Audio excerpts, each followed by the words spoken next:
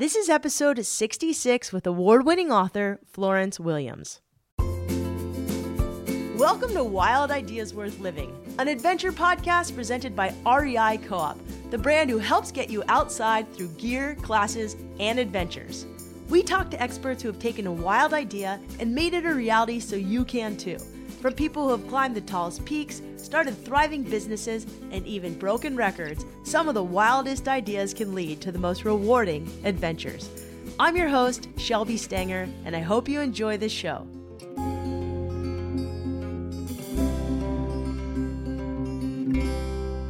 Chances are, if you're listening to this podcast, you want to spend more time outside in nature. This is why I'm excited to have on an author I've been recommending for a while. Florence Williams recently wrote The Nature Fix. It's a book that uses science to prove why nature makes us happier, healthier, and more creative. We talk about why that is. She also shares some new research that's informing why we should still keep getting outside even more. She makes a great case for recess. She also shares how she got the wild idea to use science to write about the things really near and dear to her.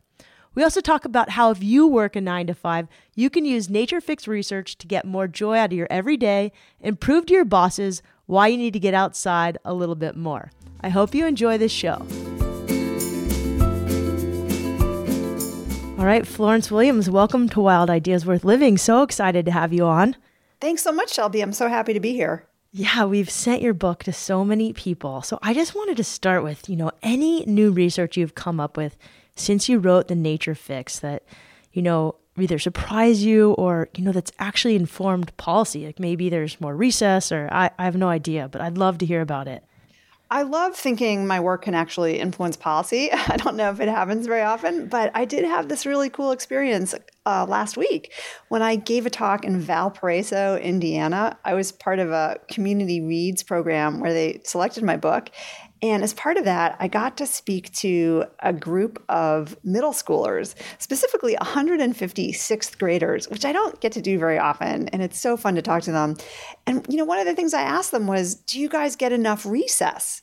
And this girl raised her hand and she said, well, actually, we don't get any recess. And I was like, what?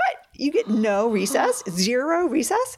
And they were like, yeah, we get zero recess. And I was psyched because the principal was in the room and I presented all this data showing that, when kids do get enough recess, they run around, they come back to the classroom and they actually learn better. Their test scores are better. They can sit still. There's less bullying. They're funner to be around. They're nicer and polite to each other.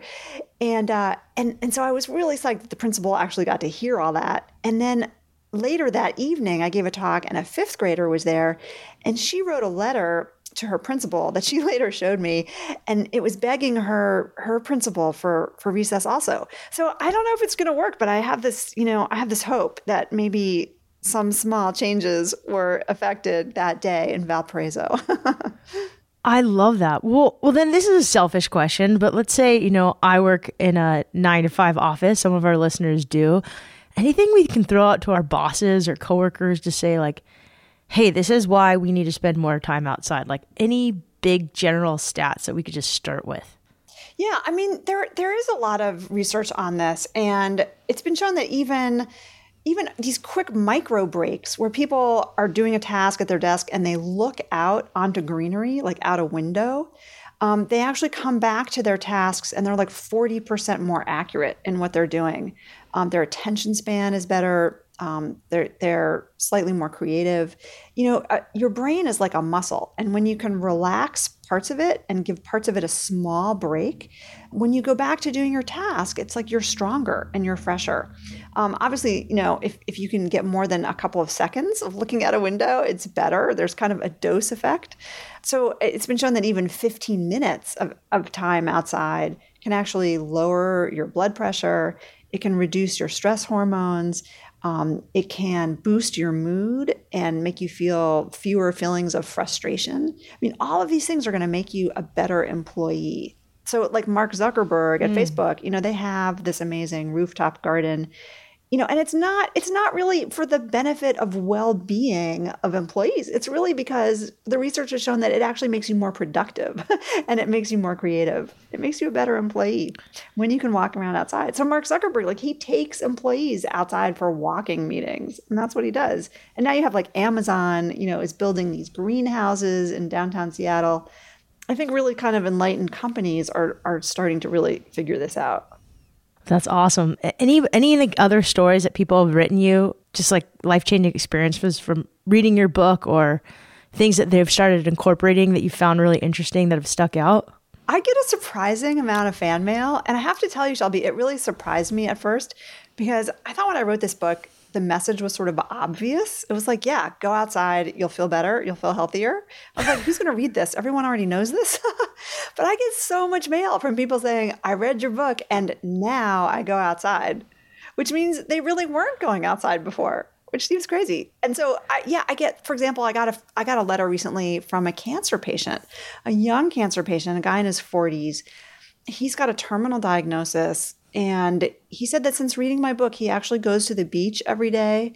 And he does this thing where he dances with cranes.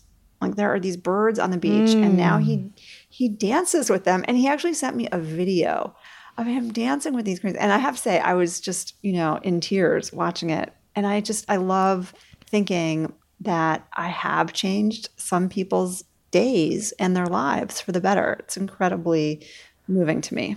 I think it's awesome. So I guess because a lot of listeners probably are working at a desk job, maybe some don't have windows. What if you live in a city, you work at a desk, you don't have windows? What would be kind of the recommended protocol from the time you wake up to the time you go to bed, if you kind of work the typical 9 to 5 and you just need to add a little bit more of these elements of nature into your life? Okay, so it's sad. If you don't work near natural daylight or a window, I feel sorry for you. But there are things you can do. First of all, how do you get to work?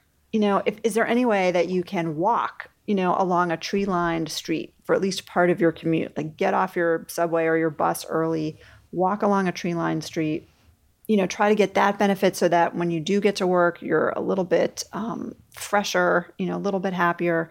And then take breaks. In Finland, I interviewed these teachers in Finland about why their kids are so successful there. Why do they have the highest test scores in the world? And there are a lot of theories about that. But what you don't generally hear is what these teachers told me, which is that for every 45 minutes of instruction, these kids are getting 15 minutes of recess. So they get like 5 recesses a day. So, probably that's unrealistic for you to take 15-minute breaks every hour. But, if you can get out on your lunch break, and go sit in the sun somewhere or go sit under a tree, go listen to some bird song. Even if the weather's crappy, the research has shown that if you go outside, you still come back with a better memory and a better working brain, which seems counterintuitive, but it seems to be true.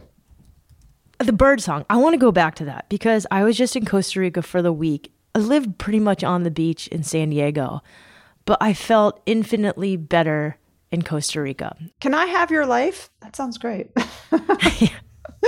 You have a pretty good life too, Florence. I'm really lucky right now. I live in this condo complex though. It's on the beach, but there's like Wi-Fi everywhere.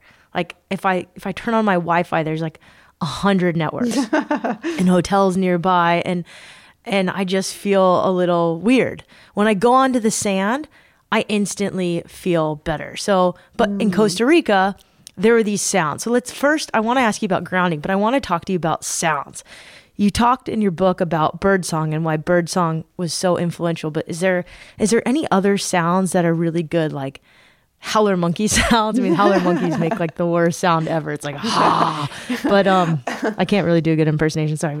Yeah, there is some really interesting research on this, and it does matter what kind of sound it is. So birdsong has been shown to improve your alertness and your sense of well-being, which kind of makes sense because when you can hear birdsong, you know that everything is kind of right with the world, right?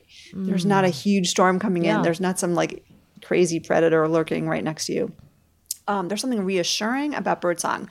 But if you really drill down, and some researchers have done this, and play different kinds of birdsong for people and record kind of how they report feeling, it's the sing-songy, trilly, kind of pretty birdsong that makes people feel the best. And if they're listening to something raspy and sort of grating, like a jay or a magpie, they actually don't report it being that beneficial. So there does seem to be a range. Yeah. So if you, and there are these apps now that you can actually put on while you're doing something, and it might actually increase your alertness or your focus.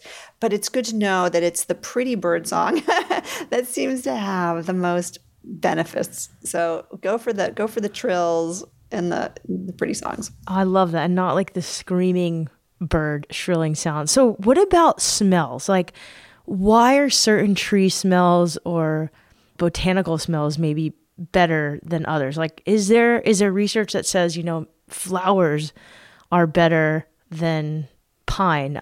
I know there was a lot of research in your book about certain trees in Japan, so maybe you can talk about that. But I'm wondering, when I go to Hawaii or tropical places, the smell is just so invigorating and amazing. Yeah. Is there research about that as well? Yeah, I mean, I think there is kind of a little bit. I don't know if we're able to get super granular with it, but the nose is such an interesting organ. I mean, when we smell something, it's kind of this direct pathway to our brain.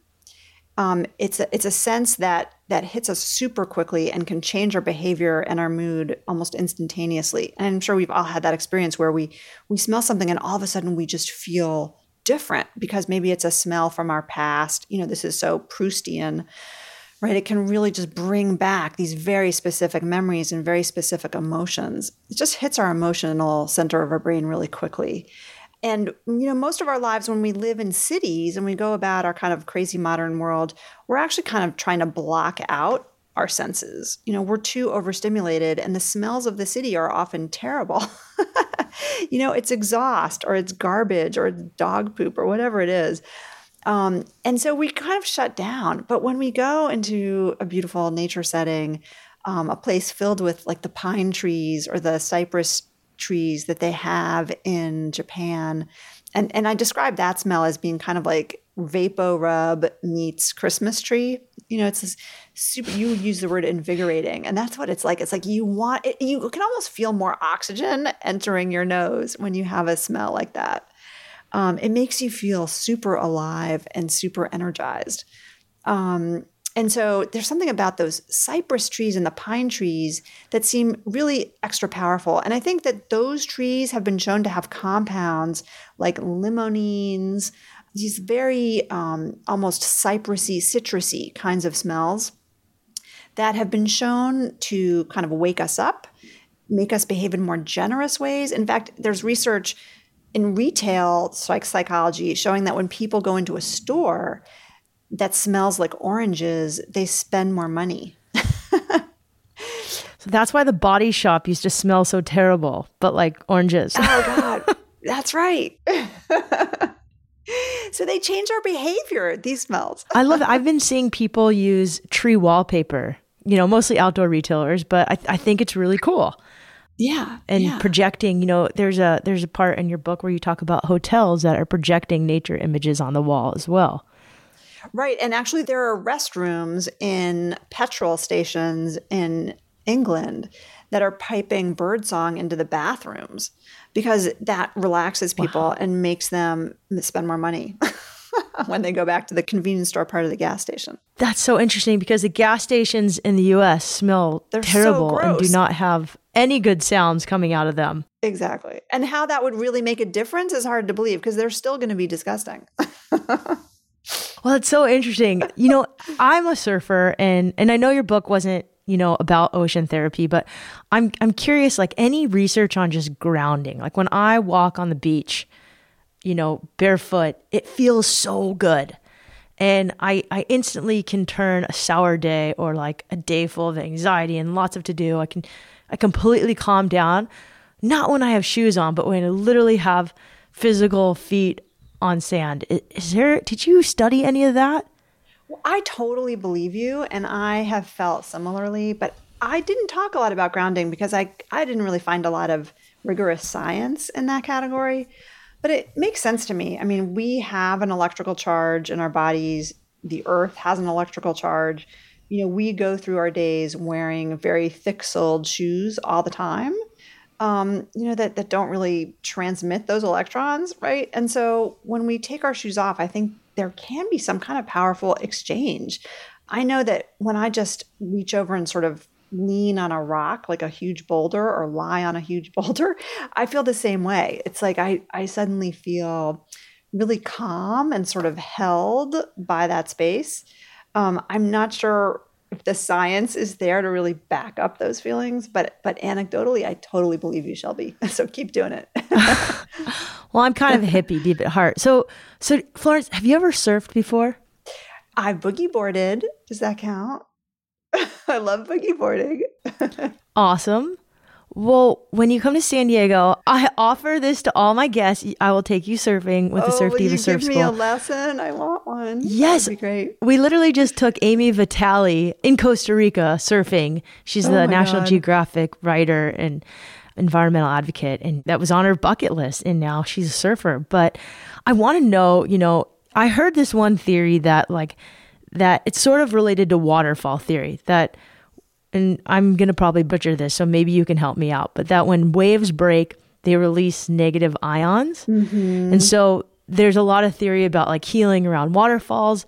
So then there was a surfer in a book who I cannot find. I've literally researched all over for the scientist Venzin Wu, who was saying that, well, then if you get barreled, which is when you're inside of a breaking wave, that's when the maximum, so it'd be like being inside of a waterfall, the maximum amount of negative ions are released and you just feel incredibly good. And that's why surfers strive for getting barreled. Awesome. Any idea where I could find that to back that up? Again, I didn't find a lot of research on negative ions, but I've heard that theory a bunch. I'm not an ocean surfer, but I am a kayaker. I'm a river kayaker. Nice. I surf waves and rivers. So it's similar. It's similar, you get in your boat on those, on the water, you're in the current. There's something that feels really magical. I even just, sometimes sitting or picnicking next to a flowing river. I totally believe it. We're filled with electrical charges. And so, it makes sense on some level that our electrical bonds are kind of interacting and our electrons are moving around. And surfers are so famous for being mystical and getting into a flow state. They produce these alpha waves when their brains are sort of studied. And there's something about alpha waves that, an alpha wave makes you feel both calm and alert at the same time, which is kind of nirvana. If you think about it, it's a brain wave that we should all aspire to. They're not so easy to get, but I think surfers get them a lot. And so do Buddhist monks. So do poets, artists, when they're really kind of in the zone working, same thing. So the surfers are onto something, Shelby. I believe it. Well, I think, kayaking's pretty gnarly. So I'm impressed that you do that, especially in waves. They're not huge waves. They're small waves, but thank you.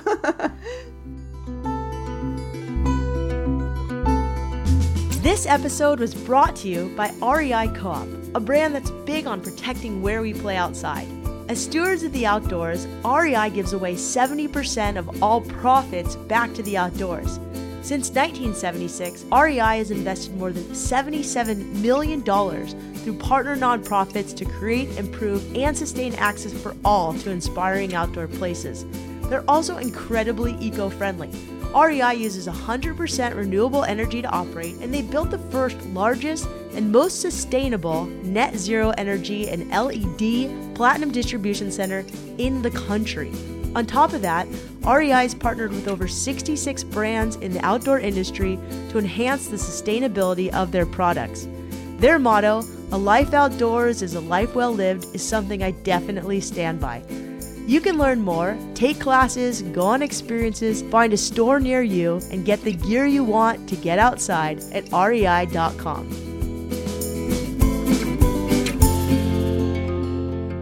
I've interviewed James Nestor before, and he's also a science writer who's written books like Deep. I'm just curious about your story, because writing about science in a way that is really fun and enjoyable is really hard. So how did you get the wild idea to sort of write about the things you write about? Well, I've been a journalist forever. I mean, I was like the editor of my high school paper. I've always liked writing, but to tell you the truth, I was never that interested in science. And maybe that kind of helped me out because I'm not a scientist and I don't think like a scientist and I don't write like a scientist. I think that when I am really, really interested in something, I want to know how it works and I want to know why it works. And so my interest in science came kind of later in life as a way to really kind of enrich my writing and enrich kind of the experiences of the world that I was trying to figure out. And so I think I understand how non-scientists read and how non-scientists think. And so I can translate the science now. It still takes me a long time to really understand science. I mean, I went back to school and I was a fellow at the University of Colorado Center of Environmental Journalism. And I spent a whole year auditing classes that I had avoided, in college. Like I took cell biology and I took physiology and I took chemistry. I took this stuff that I had avoided because I suddenly was really, really interested in how things worked. So I think I just came at it with a little bit of a more humanist perspective, and maybe that's been helpful. That's so interesting. One of the other questions I had for you was, how you got the wild idea to write about nature. Yeah. If I understand, you had to move from, was it Boulder or somewhere in Colorado to DC? I did. Yes, it was very sad. But I've written about the environment for a really long time. In fact, I was an environmental studies minor in college, along with being an English major. My first job out of school was working for a little tiny environmental newspaper called High Country News in western rural Colorado. I don't know if you've heard of that, but it's a great little newspaper. Yeah, I have. But I was writing about policy a lot. I was writing about the Forest Service and the Clean Air Act and, this coal mine going in and what did that mean for the water supply. And at some point, I just got kind of tired of telling that same story over and over again. Like there are good guys and there are bad guys and the resources being harmed. And I wanted to put people back in the equation. And so the profound thing that really happened for me was I started having children. And I was hearing that there were toxic chemicals showing up in breast milk. And I was like, what? Pollutants in breast milk? What, where did that come from? And what does that mean for our babies? So it was like, it became this very, very urgent kind of question of like, how is human health affected by what we are doing to the planet? And it was a way to kind of put people back in those traditional environmental stories and make them, to me, really relevant and urgent. And so that's where it really started for me. So did that spawn the idea for your book, Breasts? Yes, that's totally what spawned the idea for my first book. And that book is called Breasts, A Natural and Unnatural History. So it was partly motivated by, what was in my breast milk. And then also there's just a lot of breast cancer in my family. And I had heard that breast cancer rates were rising. Again, I just felt really like personally implicated, in the chemistry of this and the biochemistry of it. And I wanted to know how else really modern life was changing breasts. And there were all these interesting ways. Like, for example, girls are going through puberty earlier than ever before in the history of the human species. It's like, why the heck is that happening? Why are breasts bigger than ever? What does it mean that so many people are putting silicone implants in their breasts? So it had this kind of cultural angle. It had some humor, but it also had these, kind of important environmental health questions of why does what we're doing to our planet get reflected in our bodies and what does that mean for us? So what kind of, first of all, my breasts aren't getting any bigger, but no, mine are getting smaller, sadly. What are some of the environmental toxins we really need to be aware of as women and men? Because men are getting, I've noticed men are getting breasts as well. I don't know if you talk about it in that book. Men are getting breasts too. Yeah, they call them moobs, which stands for man boobs. And in fact, reduction surgeries are really, really popular, both for men and women. Well, I mean, the main reason that breasts are getting bigger in both genders is because of, diet. It's really like the standard Western diet where all our body parts are getting bigger, right? We're all getting sort of fatter, unfortunately, as a species in the Western world. But there are chemicals too that seem to be particularly kind of interactive with our breast cells and our hormone receptors, because we have so many compounds in our modern world that actually mimic estrogen. So there are certain pesticides that mimic estrogen. There are a lot of plastics that contain compounds that mimic estrogens. So, for example, BPA, that was like the famous kind of Nalgene water bottle chemical. Now it's been replaced with BPS, which really may not be any better, it turns out. This is also in canned foods and canned sodas.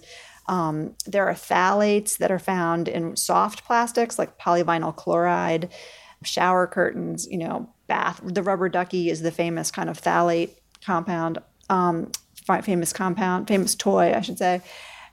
These are chemicals that really seem to mess up our hormone receptors.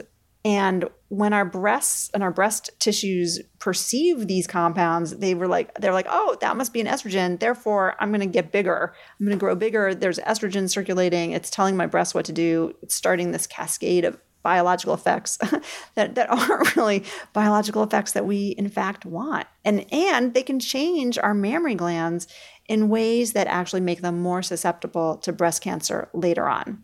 It's kind of a big deal.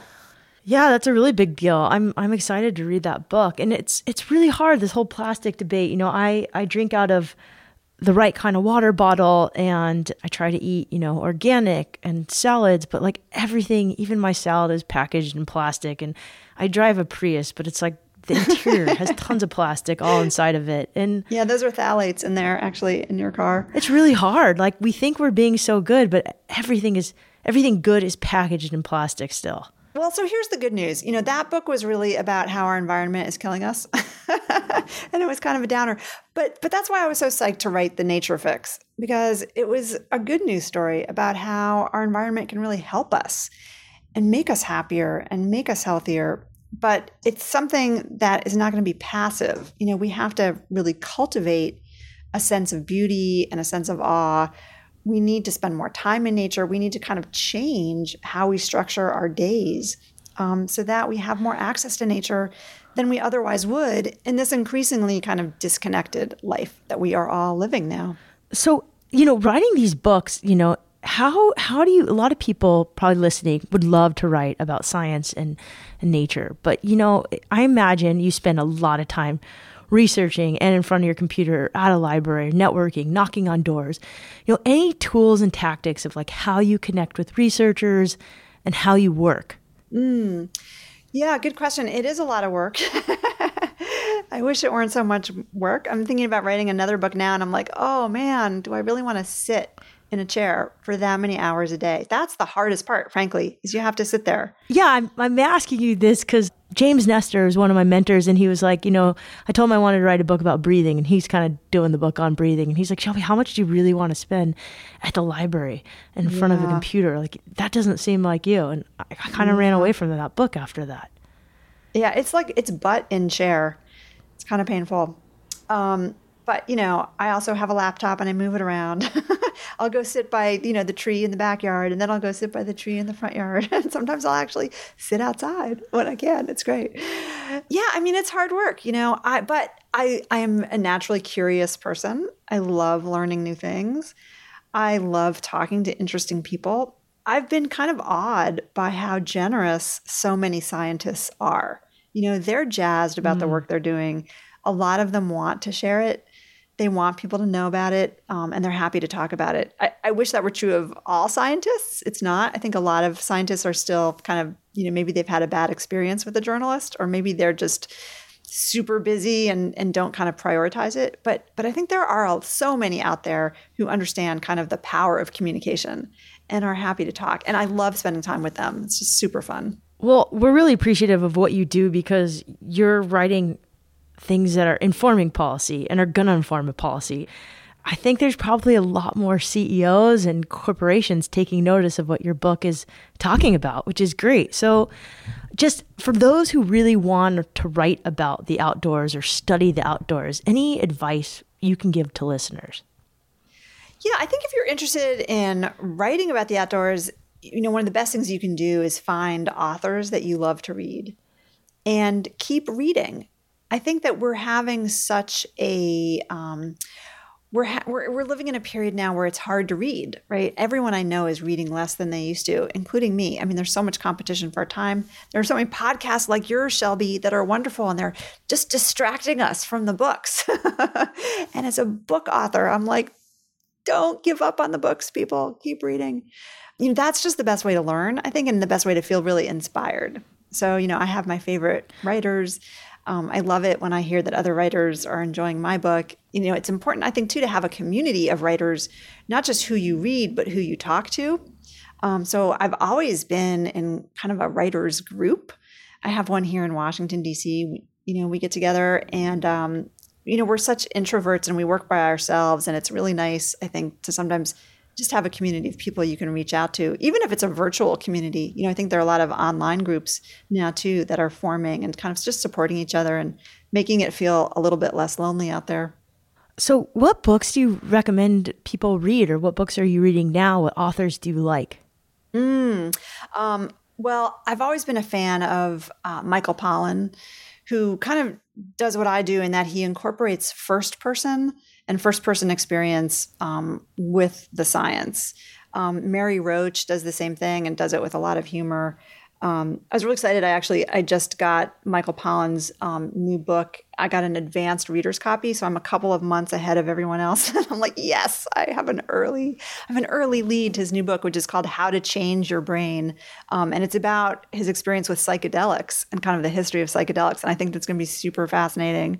So I'm excited about that.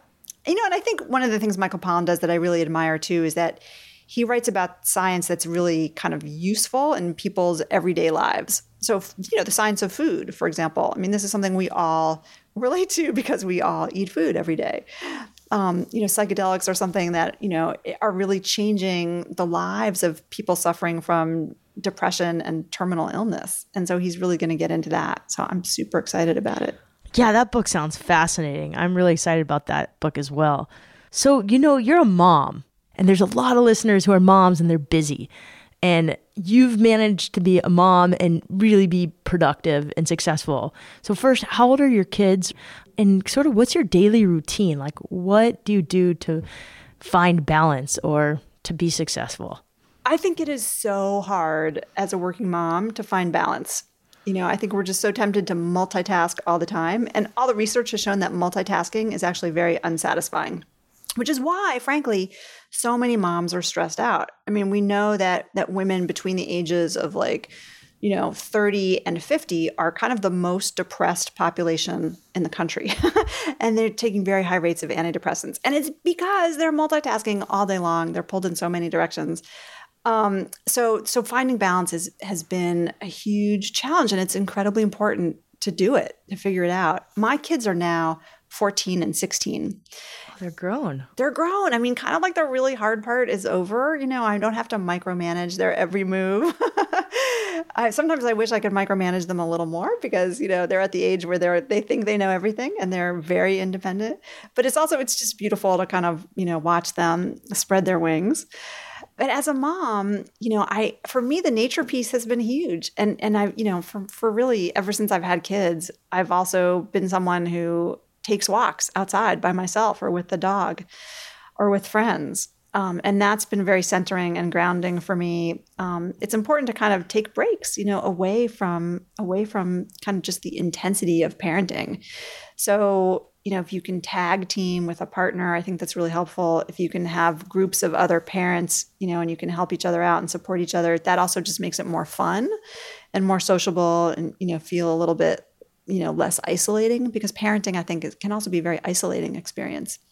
And then, of course, if you can encourage your kids to share your interests, then you can all keep having fun together. And unfortunately, my kids also love the outdoors. They love kayaking, they love river running, they love hiking.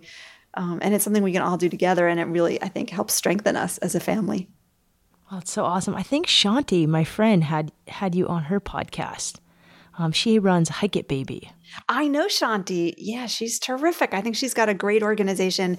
And what Shanti is trying to do is really create a large community for women to, hike together, take their babies out together, support each other. And it's just awesome. And because also the earlier we can connect children to nature, the more they're going to love it as they grow up. And she believes that needs to start almost in infancy and toddlerhood.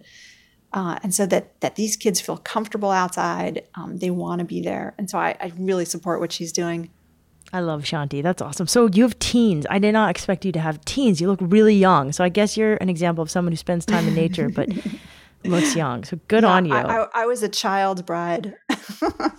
You're a child bride. That's hilarious. So any advice? I ask every guest this question because 15-year-old seems to be the age where like it's just really hard, especially for young women. I think young men too, but I know a lot of friends with daughters that are 15 that are sort of struggling right now. Any advice that you would go back and tell your 15-year-old self, or just advice that you want to give to teens now?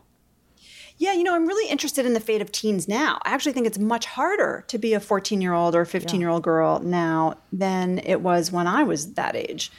Just social media alone has made your appearance, your online presence, so urgent all the time. Like these girls are constantly curating their looks. They're getting, really voted on, by how many likes and how many hearts they get on Instagram, 10 times a day. I think the research has shown that this is like incredibly destructive, right, for people's self-image if like all you're thinking about is how you look, right? And so the research has shown, and I talk about this a little bit in my book, and I've talked about it in some of my Outside Magazine articles, again, that the more time these girls spend outside doing active sports, the better body image they have, the less they're worried about their appearance, and the more they're actually finding joy in how their bodies work and how strong they are, right? And that's an incredibly important message for girls to get at that age. So these programs, like even like the Girl Scouts, that are getting large numbers of girls outside, getting them to love sports, getting them outside. There's been research showing that women today who spent more time as girls outside actually have more self-esteem, have better self-confidence, and actually achieve greater income and salary parity with men than women who didn't spend time outside. So, we have a bravery gap in this country now between boys and girls.